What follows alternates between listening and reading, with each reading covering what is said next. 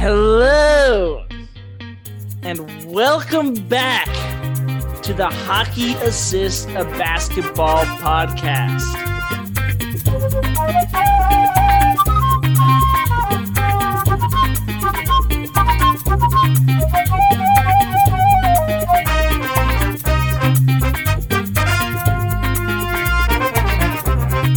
Here, we have conversations that give basketball fans deeper perspective on the game by connecting what's happening on the court to the sport at large.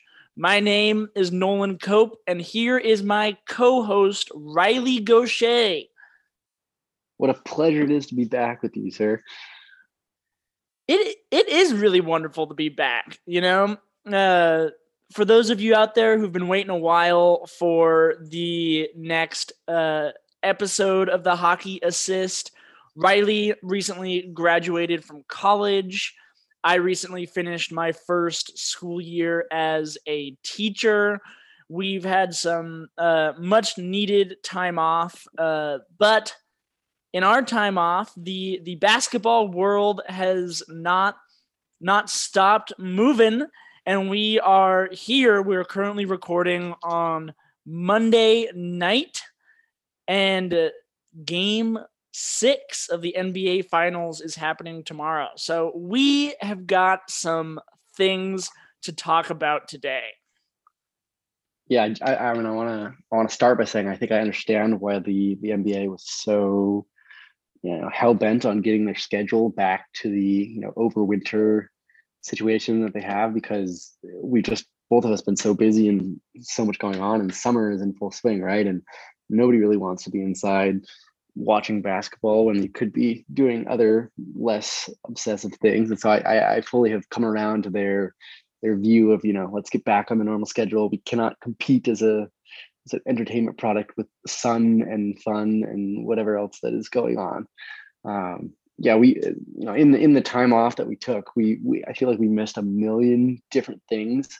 So before we kind of dive into those, is there any one thing that we've missed, Nolan, that you kind of wanted to hit on, just a random thing or a kind of funny thing? Because with the way the NBA goes, there was literally a million different stories that have happened since the last time we turned on our mics.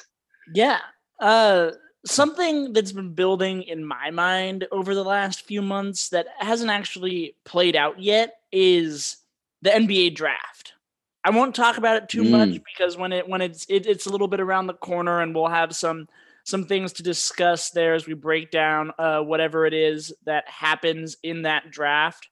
But I love the NBA draft. I love the promise. I love the potential, and I love watching how teams and general managers and owners try to put together a roster through the draft.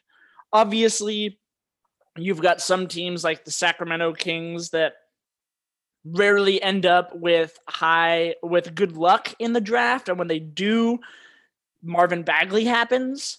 But still, just trying to watch how a team like the Kings is going to repair what they have, or how a team that is unused to the lottery, like the Houston Rockets, how are they going to begin the rebuild around some of the pieces that they have put together after this year in the lowly depths of the Western Conference. So I've been looking at mock drafts. I've been looking at potential fits, and I love looking at teams that will have stake in the playoffs this year and next year, who also have stake in these drafts. It's exciting for me. That's a great story and a great topic for an entire separate podcast. I think when we get down to the draft, which is happening either next week or in like a week and a half, I believe, if I'm not mistaken. I too have also caught the prospect bug, and with my favorite team having 2 lottery picks, it's been a lot of watching cut ups of players, strengths and whatnot, and forming takes that I have no qualifications to have, right? But we all find our draft crushes and players that we think are going to see it. It'll be super interesting. I think if we are able to talk about this and like record our thoughts and then come back to it in a couple of years and see how good we actually were at knowing what was up. So I'm excited to talk about that with you going forwards. But in the meantime, I think we should start with what's happening right now. As you said, Game 6 of the NBA Finals is happening tomorrow night, and that's kind of it should be the biggest story in the NBA landscape. So do you want to lead off with that? We can talk about our thoughts and everything related to the championship series of our favorite sport. Let's do it. Yeah. As always, we might get down to a little bit more of breaking down the games, matchups, player performances, and whatnot. But we here at the Hockey Assist do like to try to take a bird's eye view whenever possible. And something that I've chuckled at myself over the last 2 weeks is that after the first 2 games of the NBA Finals, in which the home team won both games, which is not an uncommon feature of NBA playoff series, the NBA media, the basketball media, was going crazy over the Suns. They had practically anointed the Suns as the champions. They had fired Budenholzer. Drew Holiday was essentially Eric Bledsoe again. And Chris Paul was the greatest point guard and mentor the sport had ever seen. Now, I don't want to discredit Chris Paul's impact on the Suns this year and the fact that he is a basketball savant, but 3 games later, Milwaukee won all 3, and now they're on the precipice of a championship, and NBA media is falling over themselves to celebrate the glory of Giannis, which is quite glorious, and talk about how important the Drew Holiday trade was. That's why you give up all those assets for Drew Holiday. Yeah. And who do we see make that tweet? It was I want to say it was a Ringer guy. No, Dan Devine. Oh yeah, yep. Mm-hmm. Yeah, Dan Devine just came out with an article on The Ringer about the audaciousness of the Milwaukee trade for Drew Holiday, amongst other things. And so for me, it's funny to watch the pendulum of short-term reactions swing so fully to one side and then so fully to the other side. What have you noticed the same thing, Riley? Yeah, it's so funny you say that, and this is why we are friends and why we co-host this podcast together, because I was listening to a number of podcasts today and I had the same exact fucking thought. Like the idea that Tim Legler, who is an analyst that I love, was on, you can guess, the Low Post podcast. I was listening to that today, and he was talking about how there like fundamental flaws in the Suns structure and their system and the roster construction a little bit, saying they're a guy short.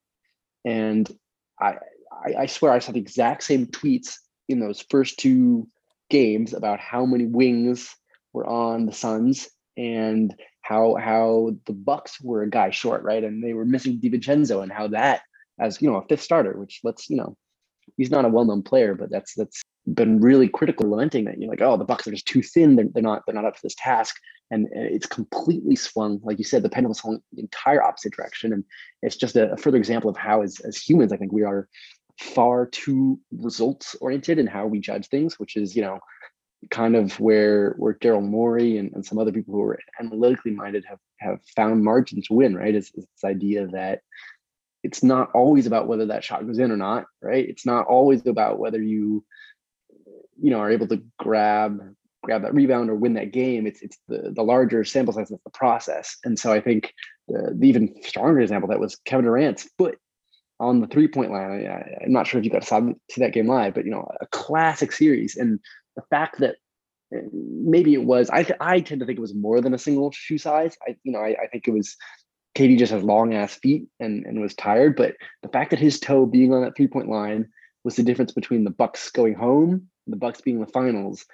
And we shouldn't, I don't think, as a fandom and as people who like to talk about this stuff, we can't draw too many conclusions from the results, right? It's got to be more about the process. It's got to be more about how things are being done than what happens, Yeah, and I feel like it does a disservice to NBA fans, and I think that sports like football and baseball don't have these same problems, because in baseball, with the season being as long as it is, it makes overreacting really hard, because a team could lose 5 games in a row and not move at all in the standings, be entrenched in first place or be entrenched in the wild card, because they adjust the next week. And in football, overreacting is just regular reacting, because there's so few games.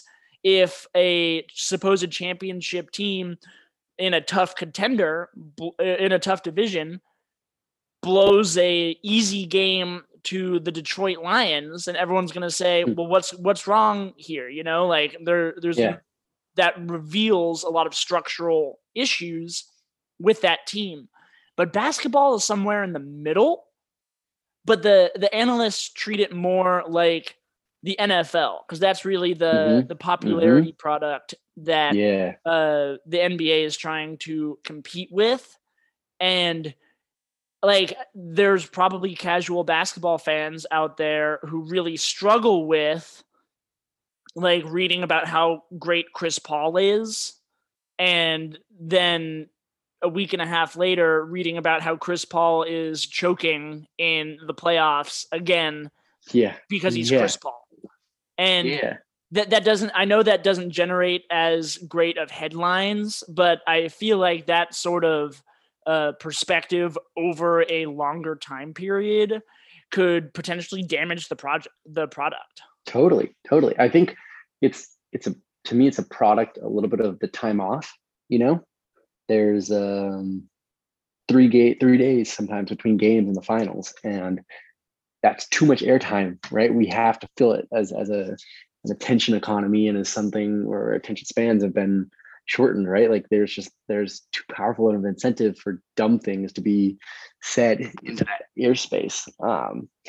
And I get it, it makes the basketball better, but it's the downside is that we get really dumb takes, and we get, awful kind of pendulum swings and awful overreactions to events that, we really need to be judging based on much longer timescales and much more evidence. And so to bounce off that idea a little bit, I think the strongest point for me in regards to all this in the finals is that if the Bucks win the finals, I still think that Mike Budenholzer should be fired, which might be a hot take and it'll never happen, right? But I think if they were to win the finals, it would be far too much overlooking, what happened in those conference finals and what happened in earlier rounds. And I think that's a classic example, right, of like, winning a championship is the ultimate goal, but doing so because of extenuating circumstances, like the Nets having a ton of injuries, or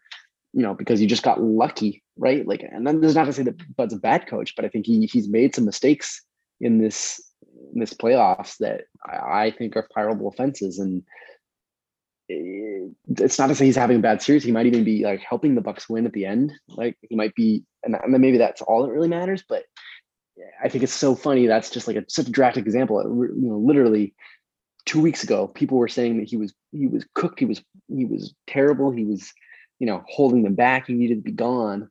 And for that all to turn around and for that to be possible that the narrative flips, either says one of two things to me. One, like those takes were just way too strong in the first place, right? Or two, we have far too short-term memories at this point when it comes to basketball, right? We need to think about these things on the larger time scales. What say you? And to build off your point, the biggest irony for me is that in those early rounds, when I agree with you, Bud was making fireable mistakes. They were fireable offenses throughout pretty much the first 3 rounds. And the biggest critique of him at that point was he's too stuck to his system. He's only willing to make small changes around the edges when he should be reacting to these playoff series as a whole, right? And now in the NBA Finals, he refused to change his system, made minor tweaks around the edges, and now the media is beginning to celebrate him as the guy pressing the right buttons and doing the right thing. Yeah. And that is what they were just tearing him apart for 3 weeks ago. And that's the sort of narrative that's going to support him getting rehired next year. Sure. I want to push back on that a little bit, because I do think the season as a whole, he's made way more changes than the past. Like he saw how badly he messed up last year. And I do think in the finals, they've switched a ton more. That's kind of been the symbolic kind of change that is used to encompass all of the other criticism about Bud. And so I do think they are changing a little bit. I think at the end of the day, though, it's coming down to the talent of his players and their matchups. And, Giannis is performing at an amazing level, and Chris has hit some huge shots. And so I think, what you're saying about him not changing enough, that's certainly right. I think, to me, though, I would say he's made the wrong changes more often in these playoffs, right? And it's more about like rotation decisions, or how long he was playing people, right? Or like, when he went for the kill, or when he had certain guys guard each other. It was those sort of things to me that are the bigger deal. Even if you're right, like he is still stubborn as all heck, and that's a huge problem in his ability to coach. And it's what made guys like Nick Nurse so good, or Pop, who had vastly different team structures and team philosophies over the years. Yeah. The one other main thing I wanted to talk about with you on the finals was legacy. The legacy of NBA players in today's world revolves around #rings, right? Like it's why, as we've talked about on this podcast many times before, Shaq can win any argument he has with Charles Barkley on Inside the NBA just because he says, "Rings, honey," and he that's how he wins those arguments. And everyone's like, "Oh, he got Chuck," and it's like, no, he just happened to win more championships than Chuck did. But this NBA Finals has not as much in a toxic way, I think, or begun to circle around legacy. And I think legacy mainly of 3 guys: Giannis, Chris Middleton, and Chris Paul.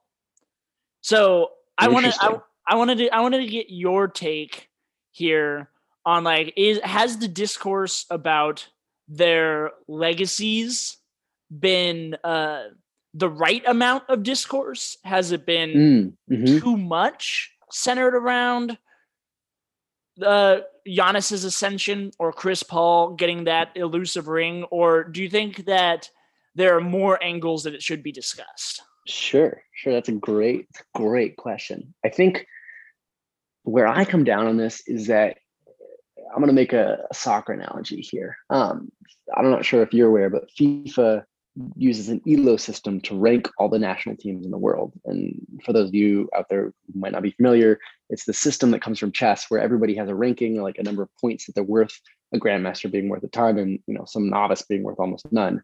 And if 2 teams go head to head, you adjust based on the outcome of that result, one team's ranking more than the other, right? So if a big, Argentina or Brazil or one of those really good teams was to beat Trinidad and Tobago, each of those teams don't lose that many points, because that's kind of the expected outcome, right? Like there's not a huge, if you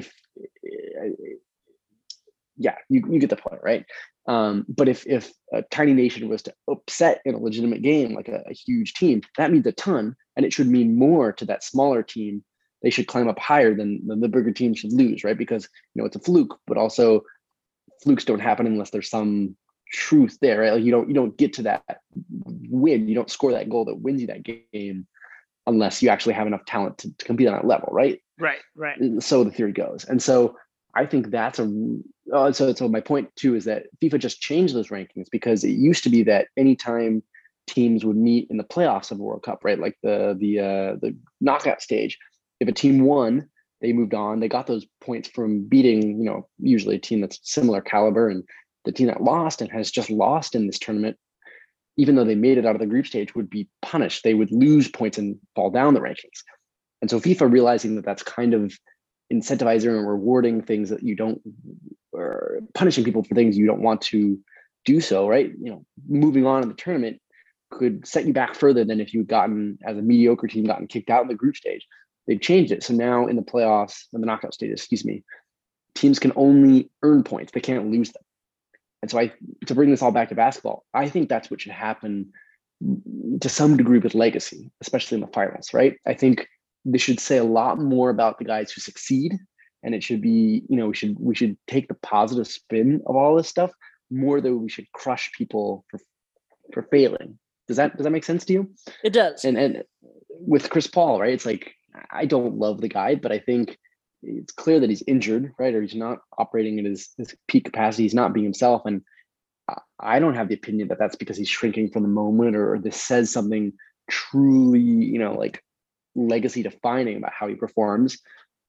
And in Giannis's case, he's been amazing. And to me, this is more just affirming his status that he's already reached in the larger sample size of the regular season and having multiple MVPs and all of that. And so the discourse, to me, it gets far too zero sum, and it gets far too negative, I think, in general, because we like talking about, that's more fun, to poke fun and to rubberneck at the guy destroying his reputation and suffering a meltdown. Right.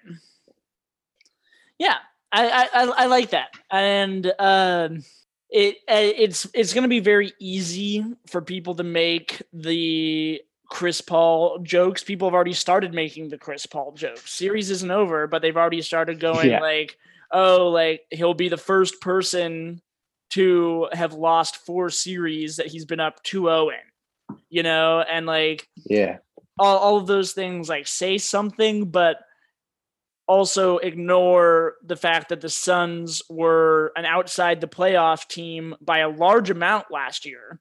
And then their undefeated bubble run, notwithstanding, like, didn't have the highest of expectations.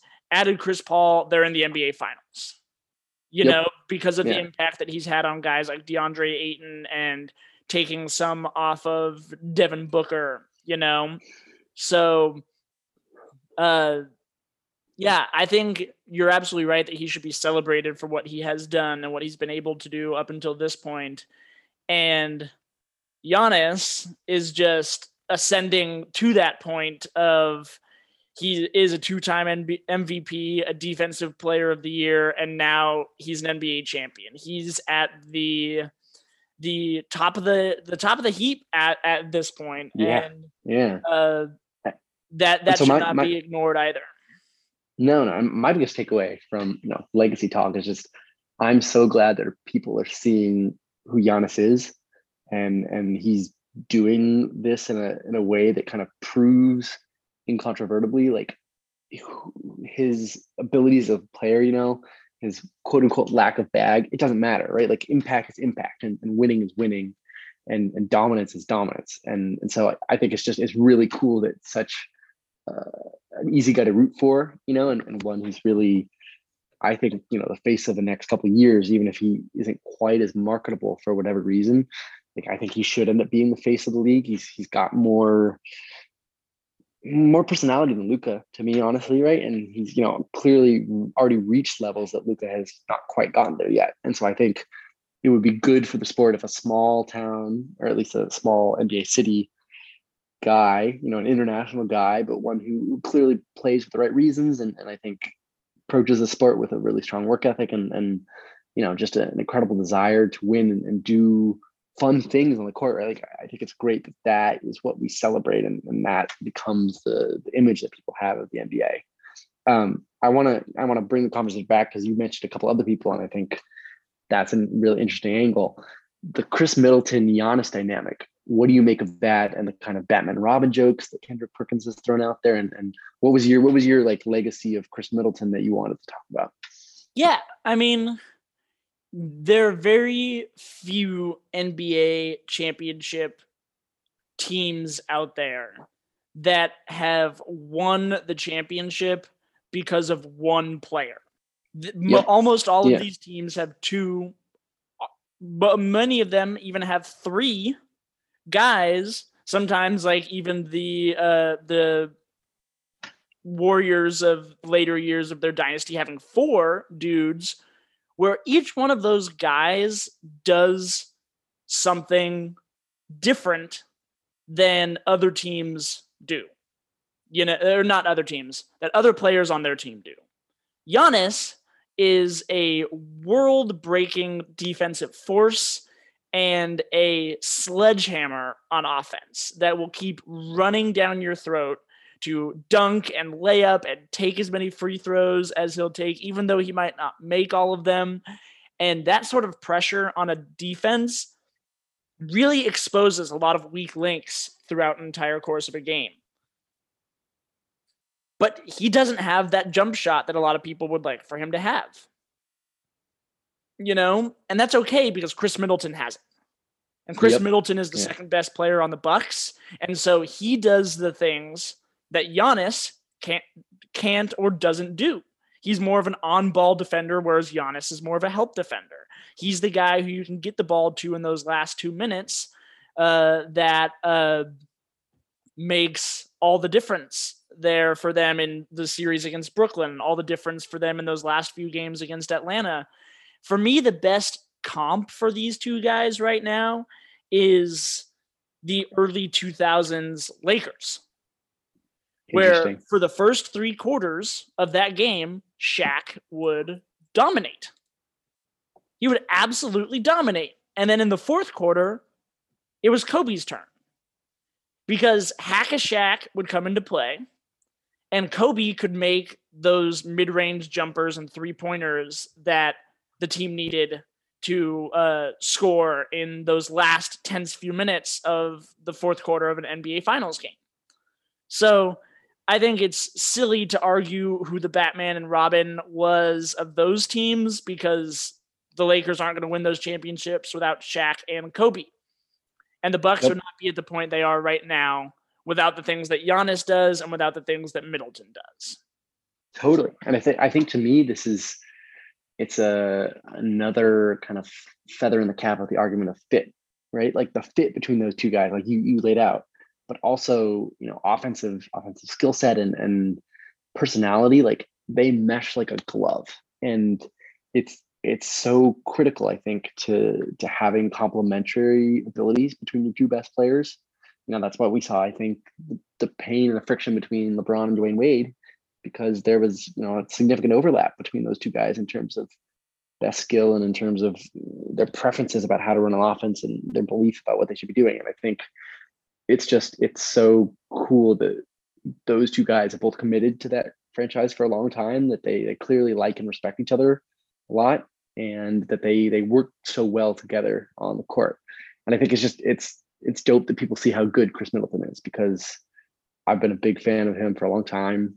Thought he's massively underrated, and he makes incredibly tough shots, and that's something that you absolutely need. Like you said, that jump shot, that shot creation, like you need in the playoffs. And it's fine if a player doesn't do it, so long as somebody else is there to do it. And I think, you know, Middleton being that guy is something that takes, you know, people by surprise a little bit. But if you've been watching, you've been seeing him do this for years. You know, he killed the Celtics a couple years ago, and I was like, oh, it's just Chris Middleton, you know, having a random, you know, hatred of the Celtics, and he goes into a frenzy. And now we're seeing, no, like this is who the dude is, and he's earned this level of respect and this level of accomplishment, and so more power to both of them. Yeah. knowing what I know about you, you're not going to want to end this conversation about the finals without talking about Drew Holiday. So give me your Drew Holiday take. Yeah. Wow. I was caught up, even I have to admit, a little bit in the swinging of the pendulum, right? He was just so bad on offense those first two kind of games in Phoenix, right? Like he was stinging up the joint. He was the reason they lost that second game, because he missed so many layups. And among all of that, it was a reminder that defense matters so much, right? And he was still defending his ass off in both those games. And I was listening to a podcast today. Ben Taylor had this guy on who's made a new website doing shot quality and like how that kind of affects. And so it was just a high level, like what the game should have been like if everyone hit their shots up to their capabilities, right? Like a Pat Connaughton corner three is expected to be this many points, and a Devin Booker pull up from the mid range is expected to be this many points. And so who was lucky and who was unlucky? And basically the trend of the series is that the Bucks have been expected to win. They should have been up 3-1 basically in this series. Like they've been the more dominant team, and at least in getting what they want to happen and producing good outcomes, or good process that doesn't necessarily translate into good outcomes. And so I think it's cool for Drew that the variant swung back. He proved that he was worth it. I definitely thought, like he was the guy, maybe not as a ball handler, but doing everything else, right? That he deserved to be on the stage. He deserved those 4 picks. It was a ballsy trade, and it was worth it. And so I think it's cool that he's shown that. And in general too, the comparisons to Eric Bledsoe are so funny, because when they're both playing bad, they are like similar players. But Drew's defensive ability is just that next level, right? You see the difference between an almost all-star and a guy who should have been making all-stars, who's been on all defensive teams, who's been, borderline all-NBA, even if he didn't make it because there's just so many great guards in this league, right? And so when you pick the 3 guys, like I can't really argue with CP3, Middleton, and Giannis being the ones whose legacy is more defined, but I think Drew has been a massively important figure, because as soon as he started defending Chris Paul and pounding Devin Booker more, like that's when the series turned. Yeah. What say you about Drew? Yeah. The reason that I mentioned CP3 as having more at stake with his legacy here is because the measurements at which Chris Paul has been put at throughout his career have been fundamentally different than what Drew Holiday for sure. has been at his career. And therefore CP3 will suffer more without a ring in the hashtag rings conversation than Drew Holiday would as well. But you're right that Drew Holiday deserves to be here. And hopefully, even though he's bounced from New Orleans to Milwaukee, hopefully being on this national stage and having a game like Game 5 and having the defensive presence that he's had over the Bucks' last 3 victories, hopefully Drew Holiday doing this on the biggest stage will allow him that recognition for those things that you so wonderfully laid out there. So if you'll permit me for a minute, I'd like to get away from being quite so objective and dive into just like kind of some fan and emotionally driven content, if you will. Let's go for it. Okay, so to me, the biggest takeaway from this series has just been how incredible it is to watch history happen real time. For me, like my takeaway from the series is going to be that I didn't get to see the Giannis chase down block in Game 1 live, but then I was watching, was it it's all blurred at this point, game 4, with his recovery on 8, and I saw that happen at the moment, and I was able to go immediately, holy crap, that's a career definer, right? Like that's tell your grandkids about the block that nobody else in the league could make, very few people in history could have made. And I'm so excited that I've been able to see stuff like that. Drew Holiday make his legacy. He's a defensive kind of first point guard, and he got to have that specific, signature play, that moment. And it was so gratifying to watch it and to be reminded, like, that's why we tune in. That's why we care about this, is to see those things happen and to see them live, and to just to be treated to like three of them, whether it was that the lob, the steal, or that the block of previous game, to watch those all happen was amazing. And it was so gratifying and just so cool. So I don't know if you got to see any of those live and like what your takes away were too. But for me, it was just like, holy crap, like that's the same way LeBron's block, for better or worse, in the 2016 finals. Like you knew instantaneously, like, oh God, when it's a team that you root for having it done to them, you say, oh, I'm going to see that for the rest of my life. But either way, it's history, and it's been really cool to watch that happen for finals that people were complaining about, right? Like, oh, these middling teams, these middling cities. First Take was talking shit about Milwaukee or Phoenix, and everyone was saying, oh, this is a boring finals, when we had a couple blowouts in early games, and all of a sudden it's become like an amazing one, right? It's become one that I'm going to go back and love watching because it's been such good basketball. Yeah. These moments of history are super special. We are going to be seeing them on finals mixtapes for the rest of our lives, much like we've seen, maybe not as to the level of Michael Jordan's shot against Utah in 1998, but like so many other moments, like Larry Bird's steal or Dr. J's Rock the Cradle, all this other stuff that's just going to be popping up on our screens for the rest of our lives. And that is super special to watch. I did take exception with everyone immediately labeling Giannis's block as the best block in NBA Finals history. Okay. Because LeBron's block on Iguodala, as much as it hurts you to think about, literally had a direct hand in the end of that series. Sure. So here's how I'd frame it. More important, the LeBron block. Technically, the Giannis block was harder, right? Like it was much more difficult, much more special to me, at least in terms of the aesthetics of it, the mechanics of it. Like when I watched that live, the LeBron block, it was kind of a sense of like, oh, here he comes. Oh, it's going to happen. Whereas this block was, I thought Ayton was dunking it. I thought it was over, right? And the camera, I don't know, this may be a little minutia minute, right? The camera panned to Ayton. And so Giannis was momentarily out of at least the center of the frame. And so I thought, oh, this dunk is done. That game, that's the the series, right? They're going up 3-1. It's over. And then out of nowhere, Giannis does something that nobody else, I don't think, like I said, could really do. So I will totally grant you the LeBron block, probably more important, probably more significant, probably more historic. But I think this, from an effort and an athletic ability, to me, he blocked a fucking 7-footer 6 inches above the rim.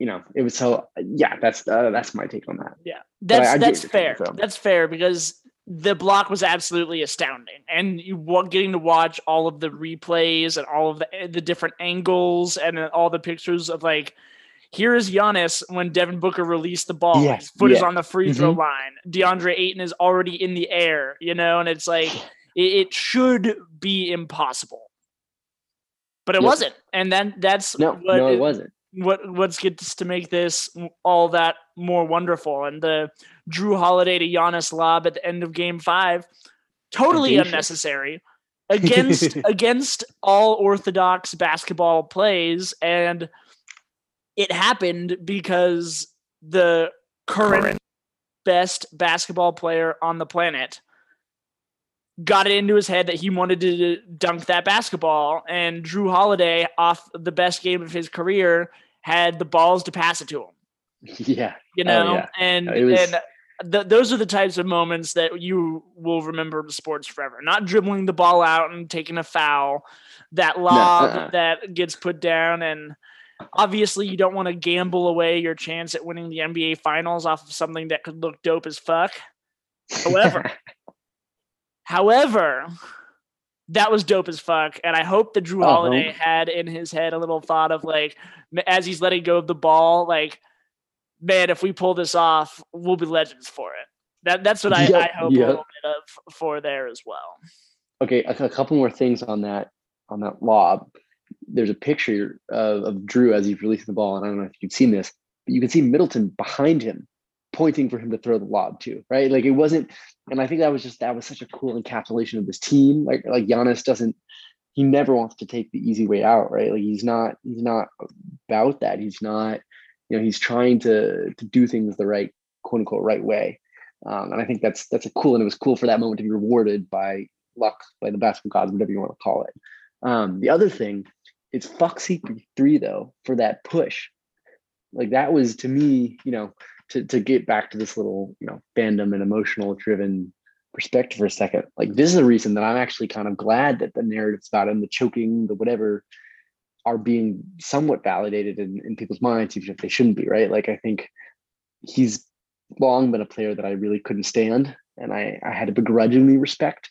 And now for him to, do something that dumb and also dangerous and actively hurt his team, right, in violation of all of his reputation and what we know about him as this intelligent, winning, composed, controlling player, right? For him to kind of lose his head and shove Giannis at that moment, and for it not to work out, right? For him not to prevent the dunk, and then Giannis missed both free throws and things to go right. For karma to say no, you don't get to have your cake and eat it too, and to be knocked down a peg, and for him to potentially lose his finals as somebody who's a fan of another point guard who competes with him for accolades and all-time rankings. It was chef's kiss, for that crotchety old man. Yeah. I'm going to come out with an unpopular opinion here, that I understand why Chris Paul did what he did. Giannis. No, Giannis is a full foot taller than that man. And like, when you go back and watch replays of that lob, like Giannis, it wasn't necessarily like a no-brainer finish. No, it was hard. It was a hard finish that I think there's not a single player in the NBA who could finish that pass right now except for Giannis. And maybe AD. But if that ball isn't right on target, if Drew Holiday like double clutches for a moment, and because he's like, maybe I should hold on to this and try to get fouled, if that ball is not a perfect placement, Chris Paul makes that play. And by making that play, I mean prevents the dunk, draws the foul. And I don't think it's something he would have done against a Devin Booker-sized person or a campaign-sized person. Sure. Those guys are both on his team. But like, you get the point, because they're like, they're smaller guys. It was less dangerous because Giannis is a foot and 50 pounds or more bigger than Chris Paul was. So I think it was a gamble that was made because he's incredibly high basketball IQ. He didn't just turn around to watch it happen. Yeah.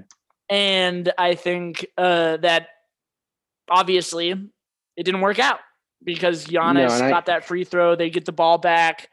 It is what it is, but that's my take on it. And no, actually, I agree with that take. I largely agree with that take, but I feel like it's giving him too much credit to say that it was 100% fully calculated, because at least my read on like the body language and just the way that it happened is, I think it's a brain fart more than anything, And so I think you're right. Like I think there was totally an argument that it was a correct play, right? Like that it was worth it, but to me, at that point, you kind of already lost the game, right? Like it was Chris Paul's general, attitude of winning at all costs in the negative light, right? And so that's, I guess, why I had such a strong reaction to it, because I'm with you. Like there was totally a logical argument for it, and I have that same reaction at the moment. But it's hard for me to want to give him that, in light of everything and in light of who he is as a personality.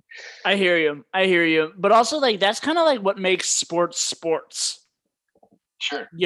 That's kind of what like sports isn't something that you can pause every few seconds, spend a few minutes to talk and discuss what the right play should be, and then press play and do that. Sports is something that happens, like the best of sports is what happens in that moment, you know? And I don't think there's a single person out there who enjoys basketball games where the last 2 minutes are a foul here, a replay here, like a challenge there, you know, and like having it stretch out all that much. So to get those last 2 minutes to be going quickly and to get someone like Chris Paul in that moment where he has to make the best possible decision for himself that he has half a second to think about. You know, that's the sort of stuff that makes sports and makes those gambles worth it or not worth it, and whatnot. All right, I concede your point, and I, for my own personal reasons, I'm going to continue to believe that he just was being dumb and reckless because it suits my own narrative and feelings. I understand. Fandom is sometimes not the most logical thing in the world. Definitely not. All right. Is there any more final things? I guess we should say who do you expect to win tomorrow? What's your pick? I expect Milwaukee to win. I would pick Milwaukee to win. They're going home. They've got the momentum, and they have the two best players in the series on their team right now. And if they get Game 5 Drew Holiday, there's a good chance that they have the third best player, the fourth best player in the series as well. Devin Booker's been shooting the lights out. Like Phoenix didn't even play that bad in Game 5. They played really well. No. They shot like almost 50, 40, 90 as a team. Their offense has been great. It's been their defense, which is ironic because, you know, that was what everyone was saying was going to be, you know, a big part of the calling card. Right? It's like, oh, they've got such a, you know, a perfect fit at all the 5 positions. They have like a prototypical guy at almost every single spot and like a really good defense, and turned out not to be enough, which, you know, the Bucks, their defense has always been good. And the irony has been their offense hasn't been working, you know, in the playoffs, or it's gotten bogged down and stuff. And now somehow they've figured it out. Yeah. I mean, the game plan buster for a perfectly drawn up lineup is an unguardable player. Yep. You know, and they haven't faced that in the playoffs yet. You know, like LeBron and AD were both hampered by injuries. Jokic is not quite unguardable. What makes him work is having like the wonder, like a lot of high level players around him that he can work his magic through. And then Paul George did his best Kawhi impression, but Kawhi missing in the Western Conference Finals was big. There's not a player in the world who can guard Giannis. You have to sell out to guard Giannis, and even then, it's not always going to work. So yeah. I respect what James Jones has put together, what Monty Williams has done with it, but I feel bad for anyone trying to stop Giannis at his best. Oh, okay. Just for one moment, you know, to tie this back to our earlier themes, Robert Sarver is another person that should not get a redemption arc. And I'm almost glad that the Suns aren't winning for this reason, because don't think that, you know, a year of being not an insane and greedy bastard, you know, should erase that legacy and reputation. And I hope the dominant quote, even if he does win a title, you know, of his tenure, is that old lady at the Phoenix area city council meeting who lit his ass up, right? Like I think we in general, we are far too eager to pave over kind of previous reputations, and so I'm hopeful that, you know, in spite of James Jones and the success they've had, that we don't forget that he's kind of a piece of crap. Oh, absolutely. And for me personally, I am beyond the point of giving owners really like any amount of credit with a team's success, you know? Sure. Like where I'm at with like a team winning or not winning, like I don't even think about the owner. The owner is just the rich guy who is getting all sorts of tax cuts from owning this team, as well as getting to like look cool to his rich buddy friends for the fact that he owns these teams. And even the NBA teams with the most involved owners Like, we get to see a Steve Ballmer reaction GIF every few months, and Mark Cuban has been doing more harm than good recently. Like, I don't give a shit about owners, really. Like, Okay. I choose to focus on the players and all that stuff. Yeah. Good. But anyway, who's your pick for Game 6 in the series? See, okay, this is tough because the Bucks are my like second favorite team. They, I root for them decently hard. But I'm nervous. And I guess it's also because I have the sense that if they don't win tomorrow, it's done, right? Like the Suns, I fully expect to win in Game 7. So I'm hesitantly picking the Bucks, and I don't know how much that is, like rooting interest and a desire to see that true, or just a sense that they've really kind of turned the tides and it's been a pretty dominant 3 in a row. But I don't know. I don't know what to expect, honestly. I think the kind of dominant theme of the last couple of games is that the Bucks, altered some stuff. They came home, they got that momentum, and they feel like they've been on top. And so I have a feeling there's got to be one more counterpunch, right? There's got to be one more strategic kind of comeback from Monty Williams and the Suns, and maybe we finally see Chris Paul play up to his capabilities, or maybe that injury doesn't hamper him quite so much, or Devin Booker assists some more people. So I don't know. I'm picking the Bucks because they're at home, but not by much. Very, very nervously, I guess, is how I would put it. Fair enough. I know we've said last comment on the NBA Finals a few times here. No. Go for it. I do think that there is something to be said for playoff experience with the same core of guys. Mm-hmm. Yeah, that's true. like the recent, like any dynasty, pick pretty much any dynasty.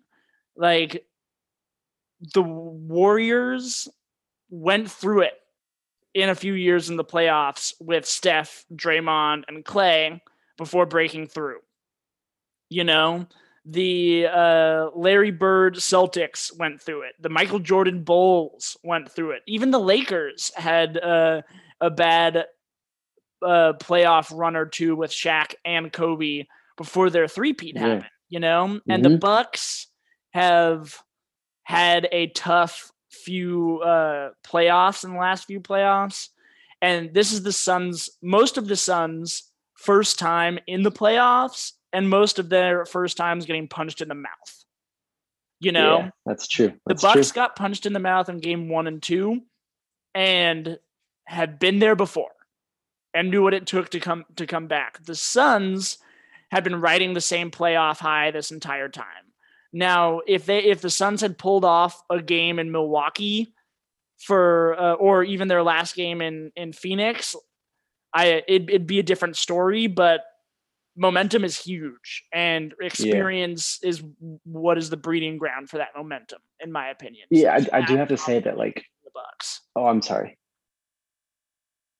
I do have to say, like, after Game 3, I really, there's the old axiom that the series doesn't start until a team wins on the road, right? And people mock that, but I do think there's some truth in that, right? It's like until things like start to go against expectation or against, a familiar script, then you haven't really learned that much, or you haven't really seen something that you wouldn't expect. And so there was all this talk about, like, oh, the Bucks are down 0-2 going home, and they have to win 4 out of 5, right, to win. And as someone who pays attention, I wasn't shaking in my boots, right? I really thought, like, okay, if they get that first one in Milwaukee, kind of expected them to tie this whole thing up 2-2. And so I think you make a great point about the importance of history, the importance of experience, and we'll see if that is enough to carry them all the way through. Yeah. But who knows? So we thoroughly talked out some of the bigger picture conversations about this finals. We're inverting our normal order here a little bit. We're hitting our shoot around second in this thing. There's a few other general playoff trends, playoff events that we wanted to touch on briefly and give our opinions. And with the first one of those, the Western Conference Finals opponent for the Suns, the Los Angeles Clippers, without star and lead guy, fun guy, Kawhi Leonard, we're still able to make some noise happen. Riley, why don't you take your PG-13 victory lap? You. And, Thank you. Yes. Yes. Talk about the Clippers in the playoffs. Man, I must say that felt pretty good. You know, to believe in someone and I don't have a reputation to stake, but you know, to whatever extent that is possible, stake my reputation on saying, no, this guy's good and this guy is not the player that everyone thinks he is. For that to be proven correct and for him to do a frankly amazing job without the top 4 player in the world, I think was really fun to watch. You know, I think he did it in an entertaining and convincing style, which was fun. And it was cool to hear stupid narratives die basically on the Clippers way through the playoffs. And so it's a bummer for the league that Kawhi's out next year. You know, I really don't think I have the sense that we're never going to see the pairing of those two guys at its full potential. Because last year, for whatever reason, they really didn't have it, and the bubble or whatever can be part of that. And now we're going to go a whole nother year without that pairing. But I think it was cool to see Ty Lue, show his chops and show what could be done and get some classic games like the Terrence Mann random explosion, right? I don't know how much of that you saw. I wasn't necessarily rooting for the Clippers. I was rooting for Paul George, but they played a convincing style and showed the importance of certain skills, you know, whether that be the 3-point shooting, whether that be the defensive flexibility that they have with all those kind of switchable guys. And so it was cool for them to dispatch some easy, or some teams that would have created really easy talking points and really dumb jokes that we would have all had to be subjected to, even if we aren't Clippers fans, right? Like, the unoriginality was going to be a drag, I think. So it was nice that those narratives were killed off by some superstar play by a guy who I think is a superstar. Yeah. A few things that I loved about the Clippers' late playoff run. Paul George was like leading the playoffs in minutes by an aggressive amount, which is a further feather in his cap. I love big explosions and career-making runs from random dudes like Terrence Mann. It's why I loved Randy Arozarena so much for the Tampa Bay Rays last year, cross-sport reference. But watching Terrence Mann play with confidence and with an edge that like really does not befit a player of his standing, but for him walking around like an all-star and playing like an all-star was really fucking awesome to watch. So yeah, the Clippers gave us some good television this year, even if, like you said, losing Kawhi for this end of this year and all of next year is really going to prevent us from seeing some cool stuff from him and Paul George at their peaks. The other conference finalist that was not able to make it into the finals was another team with a superstar who has been the butt of many, many jokes and unfair comparisons. And we got to see the coming out party of Trae Young and the Atlanta Hawks this playoffs, which was really exciting. It was really exciting to see what Trae Young could do on a team that like has been designed all around, like what you mentioned earlier, fit, and we talked a lot about the Hawks in an early episode of the Hockey Assist and talking about that sort of team building style that they've put together. And one of my favorite one of my favorite phrases in sports is that coaching matters. And getting rid of Lloyd Pierce and the Trae Young show, bringing in Nate McMillan and team basketball was really awesome to see. I want to stick up for Lloyd Pierce for a second. I don't have a ton of informed opinions on his coaching versus Nate McMillan's. And it's clear that McMillan is a superior coach. But I think he was done a little bit dirty by the Bogdan Bogdanovich injury. We've seen him be the second best player on their team in the playoffs and incredibly important, right? Like he introduced into their lineups, another ball handler and shot creation and somebody who's experienced. Like he's 28 years old, which I didn't really realize until this playoffs, right? Like he's played at really high levels in Europe and in international play. And so he has that experience in these pressure moments. And so for him to be like, and the team itself to have a lot of injuries, DeAndre Hunter and Cam Reddish, I believe, were also hurt early in the season. And so I'm not to say that the firing was a mistake or that, Lloyd Pierce didn't deserve it, but I think it was unfortunate that the team got healthy and then it took off. And I think it would have been really interesting to see if that philosophy that he had would have worked out. And I don't think so, right? I think, it's clear that McMillan, like you said, team ball, they play a different style and it worked out. But I just feel bad for the guy, I guess, is my large point. It was poor timing.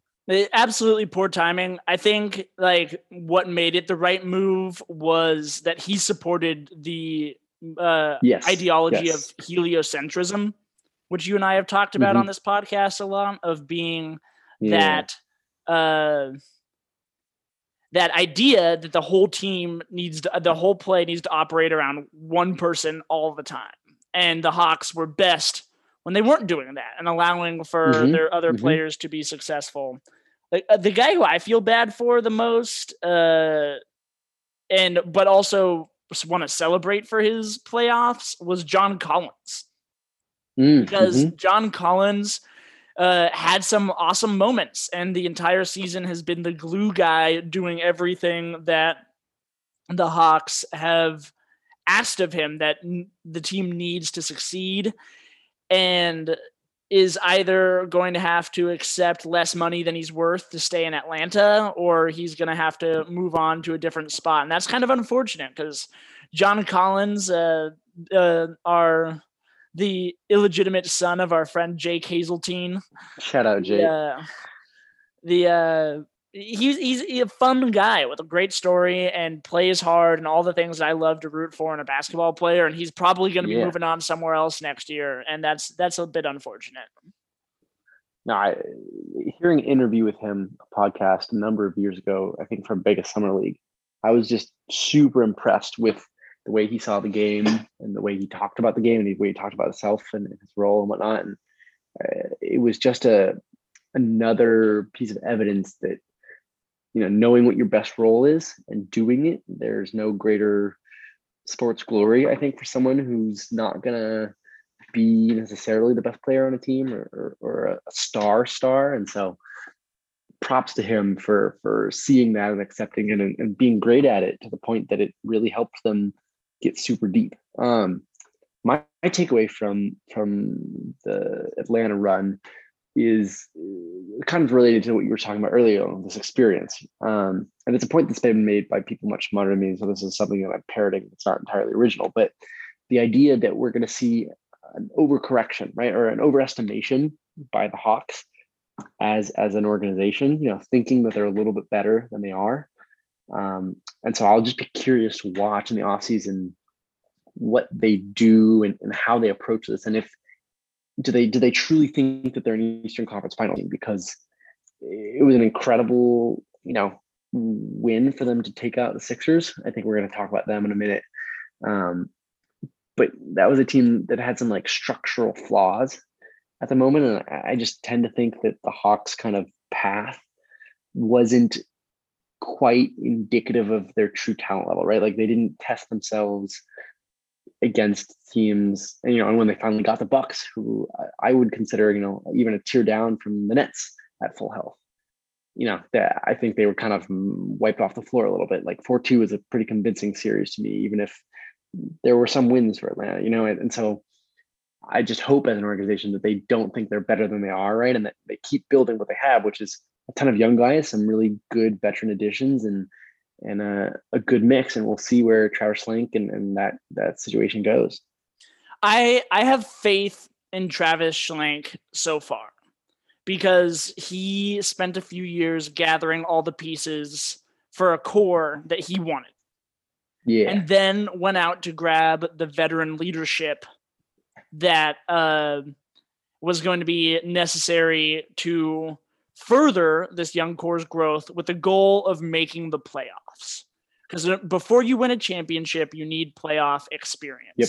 He followed that team building strategy that we outlined in like the second episode of the Hockey Assist, second or third episode of find a core that fits, bring in the veterans, and get some playoff experience. And so I think that they obviously exceeded those expectations because of a bit of an easier path, like you outlined, but that came from a star turn from Trae Young and the pieces all beginning to fit together.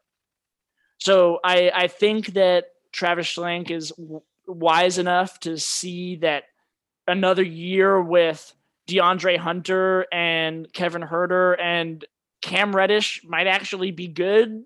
Yeah, you know, yeah. and like I think they're on the right track. And this year was they're probably not going to win the NBA Finals next year, but they are well positioned in an Eastern Conference that is not going to have to worry about the Nets forever, because those guys are in their 30s and may not have to worry about the Sixers depending on how this offseason goes. Yeah. So before we pivot there, one last thought on the Hawks, and that is something that has just completely gone out of my mind. Yeah. There was a lot of talk when Trae was going off that like, oh, maybe they actually won the Luka trade. And I just want to say definitively, no, I'm sorry. As much as Trae has been amazing and sensational, I do not think that as much as the trade, it was good, right? It wasn't a lose. I don't think that when we look back at the end of both of their careers that they made the right choice. And that's just how I feel. So I don't know what you think about that. I hear you, because I think Luka is still the more individually accomplished player of the two of them so far. I think what Atlanta has won so far is the team building competition. Totally. Yeah. But against the Mavericks. So the Mavericks may have won that draft, but if Cam Reddish shakes out to be the player that he kind of showed flashes of in this playoffs, and they continue to build through a sound strategy while the Mavericks first round picks are going to keep getting shipped to New York, then we might not have to, it might not be as clear of a Mavericks won the trade more than maybe the Mavericks won that pick. But they won the battle, maybe lost the war, sort of thing. We'll see. Totally. I feel you. Before we pivot to the Sixers, do you want to take a minute about KP and what the future holds in Dallas, or should we just move on to the meat of this? I out of episode really quick. I'd be down to address the KP thing a bit later, and I'd also be down to save the Sixers. Okay. Because I think there's more there than just a quick bit at the end of this episode.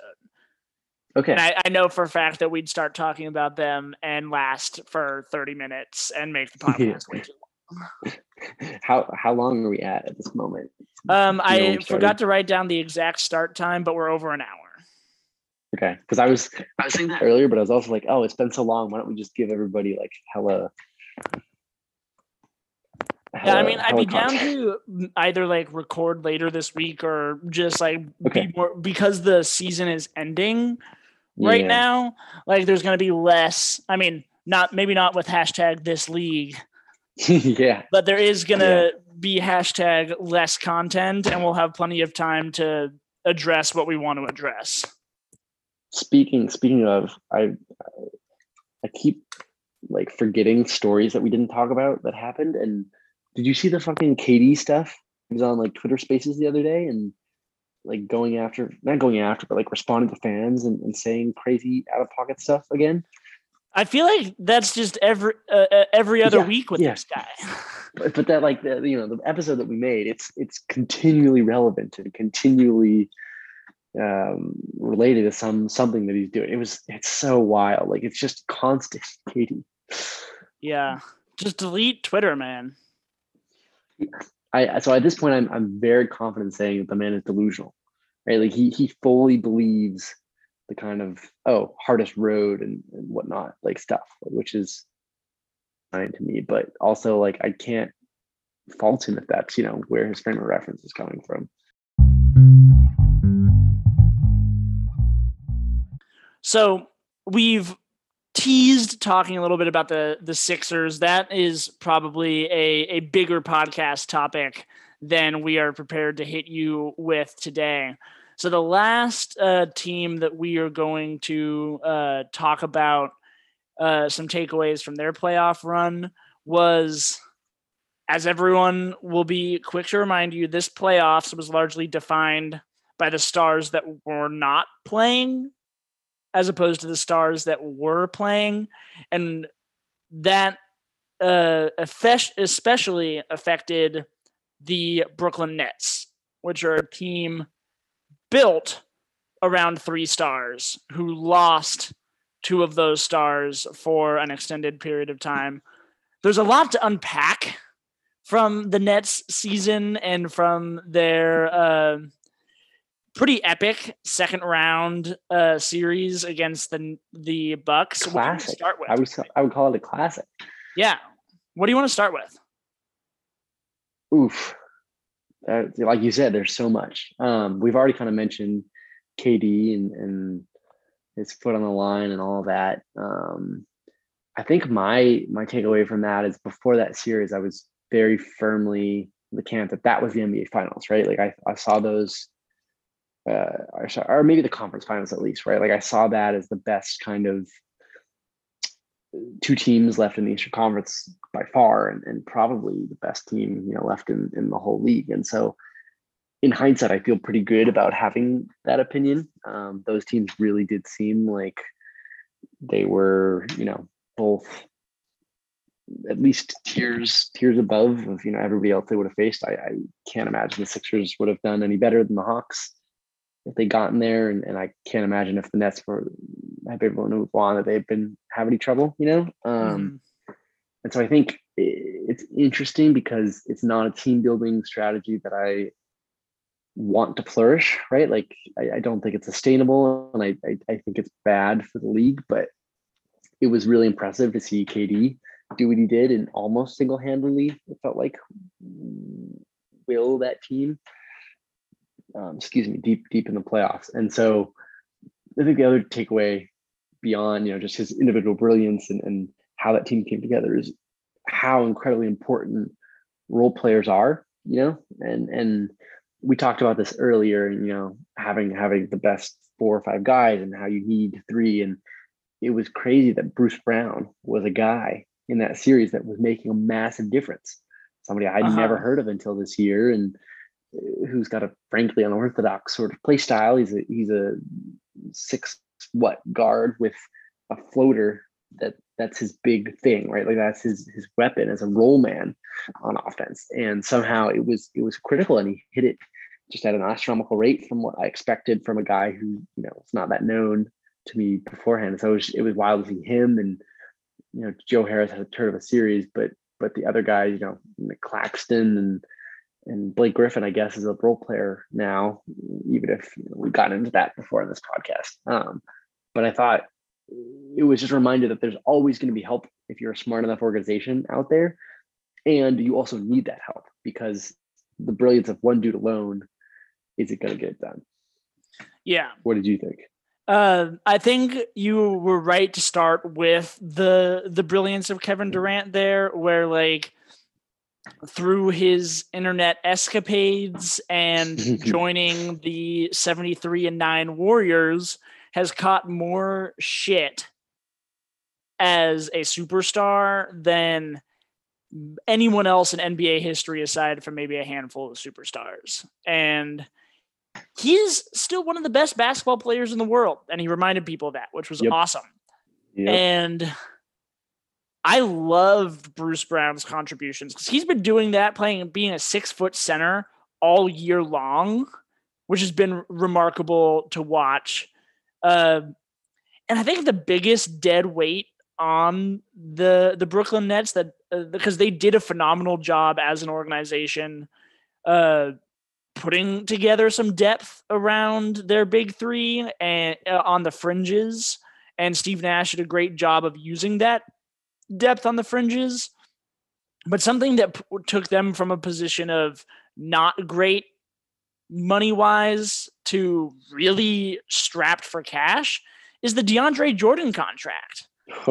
That dude is getting paid about that at all. $10 million a year, and I don't think he played a second in the semifinals. So I don't believe so. No. So that $10 million towards one other rotation worthy guy, one other starter level guy, could have been enough to push the Nets past the Bucks, and so I guess that's the price that you pay for getting Kevin Durant and Kyrie Irving, but there had to have been a better way. There had to have been a way to not have that get in the way.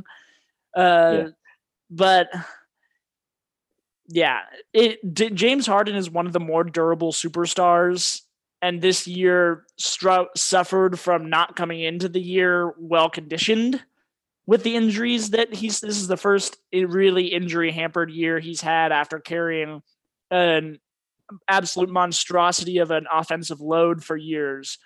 So if he takes his offseason seriously, then I'm not worried about his health. And a James Harden, Kevin Durant two-headed beast is scary enough. If Kyrie Irving has a playoff series where he's healthy and present, then I'm scared about this team next year for sure.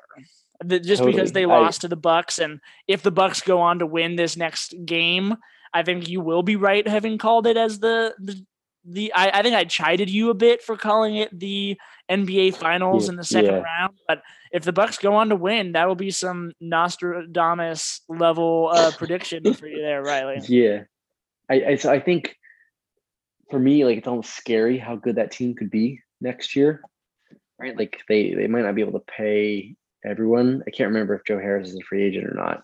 Maybe no. He just signed the 4-year $100 million deal. Oh, he okay. Can make 3-pointers. Yeah, that's right. Sorry, there you go. The other takeaway, I guess, for me was how, in an injury situation, right? Like, we all respect James Harden for playing through it and trying to come out. And I think it's just a fascinating idea that, like, James Harden who can't play is actually worse than no James Harden at all. And I'm wondering, that's probably the case for almost every superstar in the league, which is just a really interesting thing to think about. In that first game, the Bucks kind of played him like he was James Harden, and he didn't punish them for it, and they were able to sneak away, I believe, with a victory, if I can remember correctly. And then later on, they realized, oh, he can't do anything.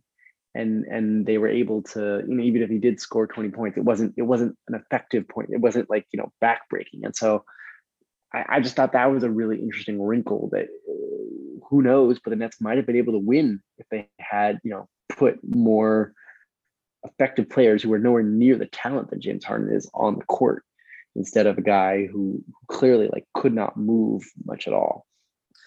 Yeah. And like you said, next year. Oh, go ahead.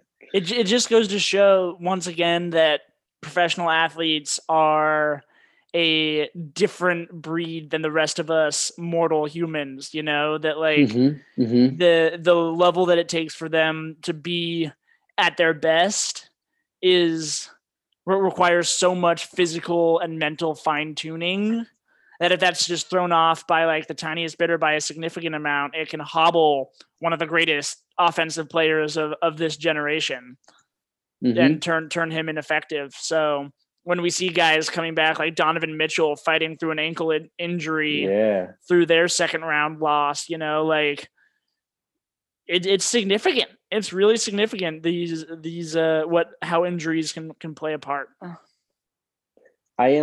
I'm having to go back and read articles as we're talking about this, because it wasn't even that long ago, but so much has happened that I've forgotten a lot of the kind of storylines in that series. And another thing I just want to shout out is Brooke freaking Lopez for reminding everyone, right? Like that he deserves to be the Nets all-time leading scorer, right? Like he was that talented, he was that guy. And so it was fun in that series for him to have a little bit of a homecoming and a little bit of a reminder to everyone that he's incredibly skilled, incredibly talented, and he wasn't obviously a player that, you know, best player on a championship team, but he deserved that franchise star title, right? Like he's got a lot more to his game than he shows in Milwaukee, because he's got even better players around him and because he understands fit and whatnot. But I just thought that was a fun wrinkle that I have only just remembered by being reminded as I look through the recaps and whatnot of that series. Yeah. And how about his 30-piece against Atlanta when Giannis, when we all thought Giannis had torn his ACL and we were all that was, if Giannis had the injury we all thought he had, that would have taken this playoffs from a good playoffs to officially the injuries breaking the camel's back, so to speak. That would have been the straw that broke the camel's back. And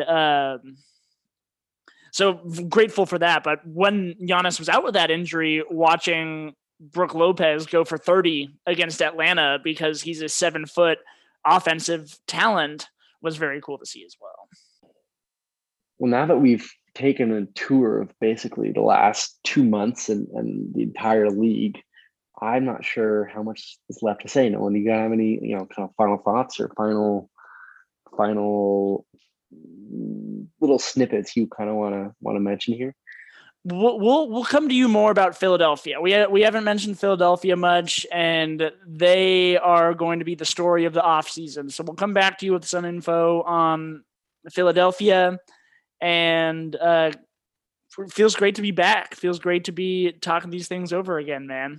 Amen. The last thing I want to kind of say is just screw any asterisk talk, right? Like, I understand that this postseason has been more impacted by injuries than almost any that I can remember, and to some, you know, more significant guys and whatnot. But as the refrain goes, like you play the teams in front of you, and so I really hope that nobody out there thinks that this title or these runs should be seen as completely legitimate or you know, Mickey Mouse ring or whatever kind of, you know, slander you want to throw on them, because it's been a grueling and arduous kind of postseason for everyone who's made it this far. And we should just, you know, I take my hat off, and I'm impressed, right, by the outcomes that we've seen and the way that teams have fought through those injuries and dealt with their own and overcome them. So that's just kind of my final takeaway, is that I really hope people, and I think that's what happens, right? We look back in 30 years